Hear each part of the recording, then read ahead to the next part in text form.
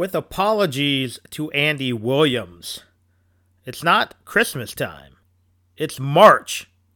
March is the most wonderful time of the year. You're listening to the Wildcat Sports Report podcast.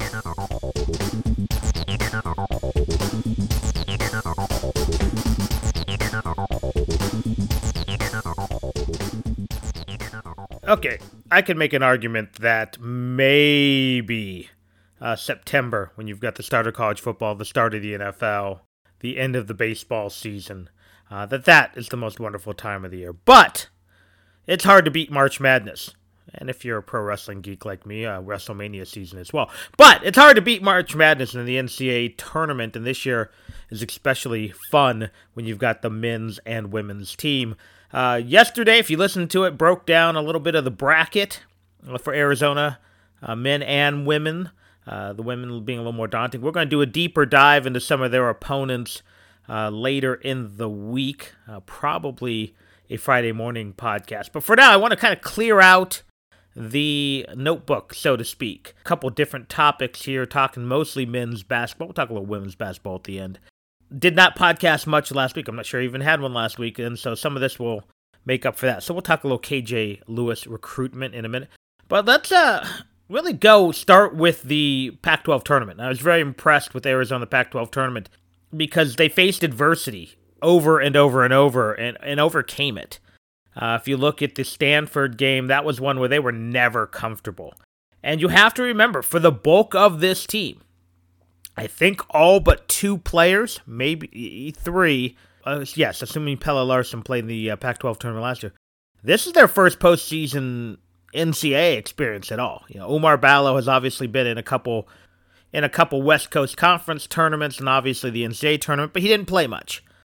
Justin Kier has been in several postseason tournaments, but not an NCAA tournament.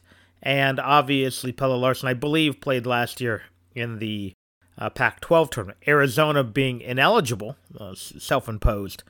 None of those players who returned to the team had ever played in a postseason tournament in NCAA basketball. So being able to go and then take the best shot from Stanford, a team that, again, played Arizona very well in McKale Center just about a week and a half before, I think was a big thing. They made the plays down the stretch, and that's something you're continuously seeing for this Arizona team. More often than not, they make plays down the stretch. The 3 games they lost, 2 of them were blowouts, or at least one-sided. So Arizona has never shied away from the moment. We've never seen a time where we've questioned, I think, Tommy Lloyd's coaching in the final few minutes of the game. Now, they haven't necessarily had to draw up many game winners yet, but that bodes well for Arizona. There's a calmness, there's a confidence, there's a, for the most part, a seemingly knowing what to do in those moments. I look at the Oregon game, where even when things went wrong, you had Kerr Kriisa making the big shot. They were able to shrug off his horrific turnover. Obviously, those are things that may come to haunt you against a team slightly better than Oregon. But overall, you have to like Arizona's poise down the stretch. They play better more often than not than their opponents down the stretch. When you look at the Colorado game, that was just a bizarre game. Colorado shot 25% from inside the arc. Shot well over, 60 or 70% behind the arc, and Arizona actually kind of won going away down the stretch. Now, part of their strategy was to shut Colorado down inside, and normally you expect a team, maybe if you defend a little lighter on the outside, maybe you can shoot 45 or 50%. They were over that. So that was a fluke, but at the end of the day, Arizona, it was a multi-possession ball game at the end. Arizona got away with that strategy with the hot shooting Colorado. And then you go to the UCLA game. You've got your injured Kerr Kriisa. You've got Justin Kier in foul trouble. And Arizona gets down big. And you're like, okay, it's not their night. That's understandable. The officiating didn't go, I think, Arizona's way more often than not in the first half. I don't think it was horrible, but a couple of those fouls on Kier and even Larsson in the first half. They played much of the first half without Larsson, who had 3 fouls as well. With ticky-tack, I thought they let Hawkins get away with some forearms, but at the end, I think it kind of started leveling itself out. But what we saw is Arizona, again, able to go on one of those monster runs. They got punched in the mouth by UCLA. came back from it. They then punched UCLA in the mouth, and UCLA had no answer. So mentally, at least, I don't know about physically, but mentally, at least, Arizona was the tougher team that night. Really, you had to be super impressed with Dallin Terry. Terry, who I think we've all fallen in love with quite a while ago. To me, what he did that game is now he made the NBA scouts have two questions. We've all seen, people I think agree that Dallin Terry looks like an NBA player. He hasn't put up monster numbers this year, but we also know the NBA doesn't really worry about numbers. That's why some of Arizona's best scorers have been barely drafted in the second round, and other guys who were projects have gone earlier. You can look at the difference between even like a guy like Josh Green going earlier than Zeke Nnaji, or a Richard Jefferson going earlier than Gilbert Arenas. Andre Iguodala, who was not a tremendous college player, going very early because the NBA drafts on potential and ability. But to me, not only now do we say, can Dallin Terry be a pro player, but I think it becomes, what is he? Is Dallin Terry, as I assumed, a 3-and-D guy in the modern NBA? That is a guy who, if he can improve his shot a little bit, shoot threes, defend the wing.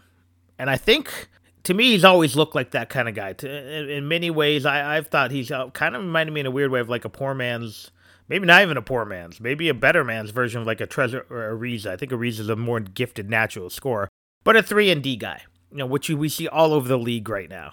Or is he a point guard? I mean, he had 7 assists, 0 turnovers. He's been, I think, the best guy or the second best guy on the team in assist-to-turnover ratio. I know Kriisa has been very good at times.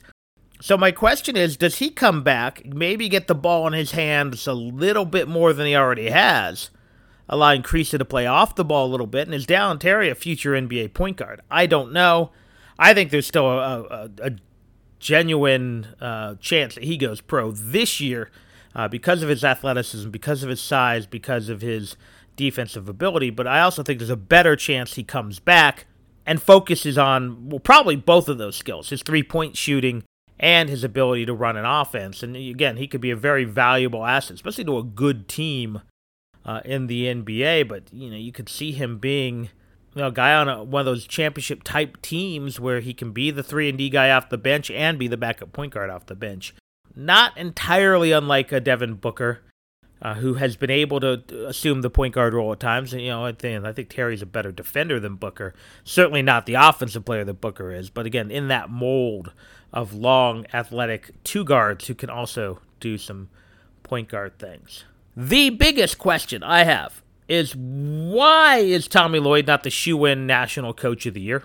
If you take out the fact that he was hired on tax day, April 15th, if you take out the fact that he inherited a team that was a bubble team, if you take out the fact that he, is in his first year as a head coach at any level other than like high school, he took this team, they're 31-3, they're a 1 seed. You could make an argument they're the best overall team in America right now, and that alone should get you a bunch of National Coach of the Year honors. But then to factor in the fact that he got a slightly late start, he lost 2/3 of his recruiting class, he lost a bunch of guys to transfer, including the starting point guard for a 1 seed, the best player on a mediocre Louisiana team, a contributing role player on Texas Tech, a contributing bench scorer at, I think, San Jose State. They lost some talent. What's-his-face, even though we knew Jamal Baker was going to leave, he's playing really well at Fresno State. I mean, that's a lot of guys to lose, but he was able to retain the core of this team. And people are knocking him, though, because he didn't recruit all these guys. And I think that's silly, because what if, they're talking about Ed Cooley, and Ed Cooley recruited a bunch of his guys. Well, if I have a senior-laden team, if I'm, St. Mary's, and I recruited these guys 3 years ago, 4 years ago, 2 years ago, does that factor into my coaching this year? Because if it was a recruiting and coaching award, almost every year we go to Calipari. Calipari is the guy who does the best recruiting job with one-and-dones and then takes them deep in the tournament. I guess you could throw Coach K in there. You could throw, a few other teams in there. But To me, it shouldn't be a knock that he didn't recruit these guys because, frankly, he had to re-recruit the entire starting lineup. He then had to recruit all three, really four if you want to go with Adama Ball, of the primary bench players. He had to convert Kerr Kriisa, who only played a few games last season, into the starting point guard. He had to take the vast improvement that we have seen in Dallin Terry. He's made Benedict Mathurin a more consistent player. Christian Coloco's improvements have been crazy. Omar Ballo's improvements this year have been crazy. So I don't, I know that people love the Ed Cooley thing, but I don't get it. I don't think, you can't tell me anyone has done a better job in America unless you talk about some of the small teams that I don't know about. Do I have an Arizona bias? Yeah, but not really. I mean, imagine if next year, for example, Colorado fired Tad Boyle. Because Tad Boyle's team right now is a little bit about the same place Arizona was last year. Not quite as good because Arizona would have been in the tournament. But if Tad Boyle gets fired next month, and a coach comes in, and next thing you know, this Colorado team's 31-3. Heck, let's say they're 27-7. That guy's getting a lot of votes for Coach of the Year. And not even if he didn't recruit Jabari Walker and what's his face, the guy who decommitted from U of A. The fact is, not only does Tommy Lloyd have an Arizona team at 31-3, regardless of what they were last year, in his first year coaching, all three of his losses were true road losses. He has not lost to a bad team. Colorado is, I guess you could say, an average team.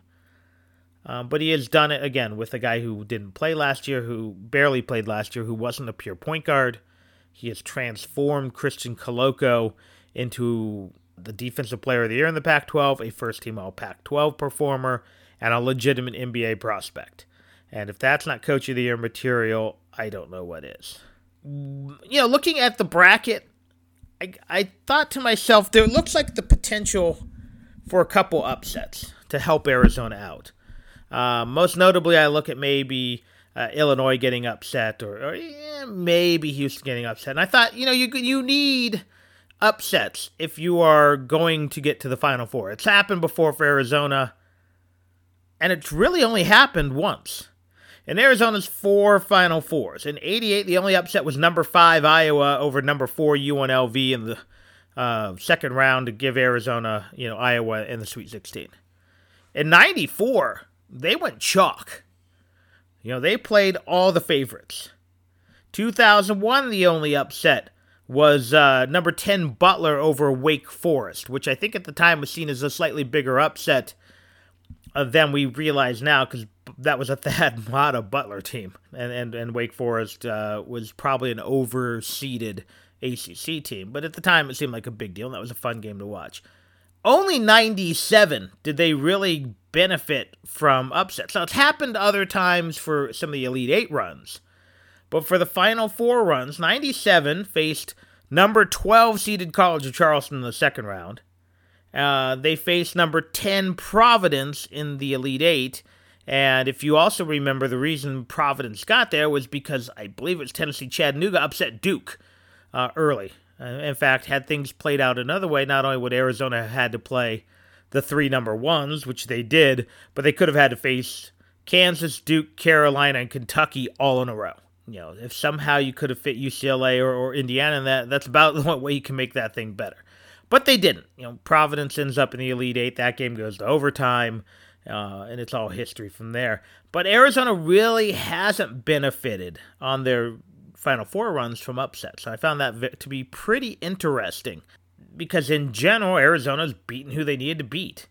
And in '88, they played number 5 Iowa in the Sweet 16. Then they played the 2 seed in North Carolina. In '94, they had to play, I think it was 3rd seeded Louisville in the Sweet 16. Then number 1 seed Missouri, who, if you look at it, really Missouri, while they got the 1 seed, Arizona actually had the easier path. I think Arizona was kind of the de facto number 1 in that region. And then even in, 01, having to face, third-seeded Ole Miss in the Sweet 16, and then facing Illinois, who was the top seed that year. So, again, most of the time, Arizona has had to face. So, if you're looking at that, that means that they're probably going to face the Houston-Illinois winner, and then they're probably going to face Villanova in the Elite Eight if they get that far. But upsets would be nice to see a few. And again, this is, I think, a very balanced tournament. I don't think there are a lot of great teams or a lot of very good teams. So I think we will see quite a few upsets, at least in the early rounds. We talked about how one of the knocks on Tommy Lloyd when he was hired was, can he recruit? Can he recruit domestically? The other question was, can he win at the end of games? And so far, that looks like a resounding success. But Arizona gets their now second commitment for the 2023 class, although it's another guy who could conceivably reclassify. But you had Kylan Boswell commit a couple weeks ago. Now you have KJ Lewis, who is again a 6'4", 6'5" shooting guard out of El Paso. He grew up actually in the Vail area, grew up a Wildcat fan, and he looks the part. He is an athletic, well-built wing player. Looks like a slightly maybe shorter version of Dallin Terry in terms of build and length and athleticism. He's certainly one of those guys who passes the eyeball test, just looks like an elite-level basketball player. Again, he has then the power and athleticism to go with what he looks like he should have. He is a good scorer. He's a guy who can both attack the rim, decent shooter. Being a bigger, stronger kid, he's able to play through contact, to finish at the rim, to get out on the break, which I think will be, obviously a reason Arizona likes him. He's got a jump shot that's good, but could be better. And he doesn't have a whole lot of moves right now, at least watching the video, in his offensive game. So while he can get to the hoop, he can finish, he can get the lay-in, he doesn't have a pull-up yet. He doesn't have a whole lot of little moves other than just being athletic and an elite jumper. Good rebounder for his size. Again, he fits in this mold of defense to offense, to getting in transition. He can do, a lot of the things that Tommy Lloyd wants him to do. And that's what is, I think, pretty exciting for an Arizona fan, is that you're getting a guy who fits the system. Again, this isn't the case of Sean Miller getting elite players who don't fit his system. With Kylan Boswell, with Dylan Anderson, frankly with Adama Ball, and now with KJ Lewis, you're getting guys who fit that system, that offense to defense, that fast pace, that get into hard-fought defensive battles and doesn't have an issue with it. He is a guy who can pressure the ball. He's got pretty active hands. He can get the steals. He can jump passing lanes. Always plays hard. So he really fits in, I think, with what Arizona wants to do, and that's critical. Because, again, while Sean Miller oftentimes recruited very well, he didn't always recruit to his system. For every Aaron Gordon and Rondé who really fit what Arizona wanted to do, frankly, even though a lot of people aren't happy with the final result, Tarczewski fit that pack line defense really well. But guys like Alonzo Trier, Raleigh Alkins, Kobe Simmons didn't always play into the strengths of what Sean Miller was as a coach. As I've often said, he's a great system coach who didn't always recruit to his system. And I think KJ Lewis is a guy who certainly fits that mold, maybe more so than anyone that they've brought in so far. Very excited to see what his potential is. If you want his rankings, he is a 4-star player. 24/7 Sports has him as the number 23 player overall and the number 3 shooting guard. The composite, not quite as favorable. They have him as a 4-star as well, but they have him as the number 65 player in the nation. But oddly enough, the number 15 shooting guard in the nation. So maybe split the difference. And for those of you who care about such a thing, he does play for Chapin High School in El Paso, Texas. But again, grew up in the Vail area. And he was recruited by everyone. Memphis, Texas Tech, Alabama. I think those are really the big dogs that were recruiting him at the end. Also had offers from Arkansas and Baylor and Houston and Kansas and down the list. So legit big-time guy. Another nice feather in the recruiting cap if you are Tommy Lloyd and the Wildcats. And again, maybe a guy who might be here next year, if not the 2023-2024 season. And finally, I'm going to talk a little women's basketball. I'm not going to talk specifically about the Wildcats, but there was a little bit of controversy online. Let me just say this. We live in a society where it seems like we can only embrace one side of the story, where each side of the story seems to be mutually exclusive from the other. And during the week, or maybe over the weekend, Darren Rovell, who's the business reporter, who seems to be hated more than he's loved, reposted, I think it's a Buick ad, that basically plays the audio from a dramatic finish. I think it was at the national championship game a few years ago, and basically said, one of the most exciting games ever, but did you see it? And it's basically talking about how women's college basketball, especially women's college basketball, but women's basketball in general, gets less fanfare, gets less hype, and gets less attention than men's basketball. And Rovell said something to the effect is because there's less parity, and because it's a top-heavy sport, that you get less of these dramatic finishes, you get less madness in your March Madness. And of course, he got grilled. People saying, well, it's because it's not promoted like the men's game is promoted. It's not, there's not the hype for it when it's the, second show and half the games are on midweek and it doesn't have the front page attraction that men's college basketball. And my thought is, I think both are true. I think Rovell is right. If you look at women's college basketball, I think I read a stat somewhere where no one seeded higher than 3 has ever won a national championship. It's a top-heavy sport. There's a reason UConn loses 2 games a decade, it seems like. For a while, there were, I think there was like a 5 or 6 year span where only like 6 different teams went to the Final Four. Now, I will say this. The game is getting better. The game is there's more talent. There's more good teams now than ever. Frankly, some of your elite powerhouses are less dynastic than they used to be. I mean, Tennessee's a shell of what they used to be. I mean, I remember growing up as a kid, I think it was Old Dominion and Louisiana Tech. And sure, we see new empires built. Stanford has been an empire forever, but South Carolina is a new power. Notre Dame, Baylor, now LSU with Mulkey there. Arizona, possibly. So we've seen the game expand. I would say the quality of play has gotten better. Much like softball maybe 10, 15 years ago that went from just a power game to a speed and power game. Women's college basketball is a better, more athletic sport than it has ever been. I mean, just look at Ari McDonald last year, what she did with Arizona, being a very Stoudemire-esque type player that you didn't maybe see as much of in years past. But at the same time, it is still top-heavy. It is still less athletic than men's basketball. And I will say this. That is true of the NBA. And let me add this. Frankly, the numbers back that up. Women's college basketball, while the numbers are rising, and it's a fast-growing sport, the tournament numbers are dwarfed by the men's tournament. But if you look at men's college basketball compared to the NBA, and you take March Madness out of the equation, which is its own special event, NBA ratings are better in general than most college basketball ratings. Because although I like college basketball better, I don't think we can argue that NBA has the best, most skilled players.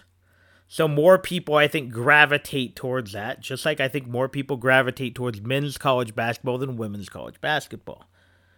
Doesn't mean both aren't great.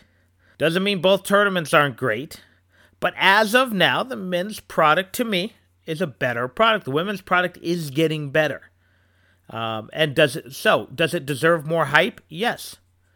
Does it deserve more exposure? Yes. Frankly, does the NCAA need to spend a little more money on it than they did last year when they put on that sham of an event in San Antonio? Yes. But at the same time, more people are going to watch men's college basketball because, frankly, right now, between athleticism and parity, it's just a better product. Doesn't mean the women's game doesn't deserve more hype, but it also means there's a reason more eyeballs other than advertising, marketing, and promotion are on the men's game. But our eyes will be on the U of A men on Friday, the U of A women on Saturday, and probably a lot of basketball before, after, and in between. In fact, Arizona could find out who they're going to play very soon here, and we'll do a breakdown, whether it's Bryant or Wagner, plus a look at their region, plus a deeper dive into UNLV for the women. But until then, enjoy your basketball in this most wonderful time of the year, and while you're doing it, make sure you bear down.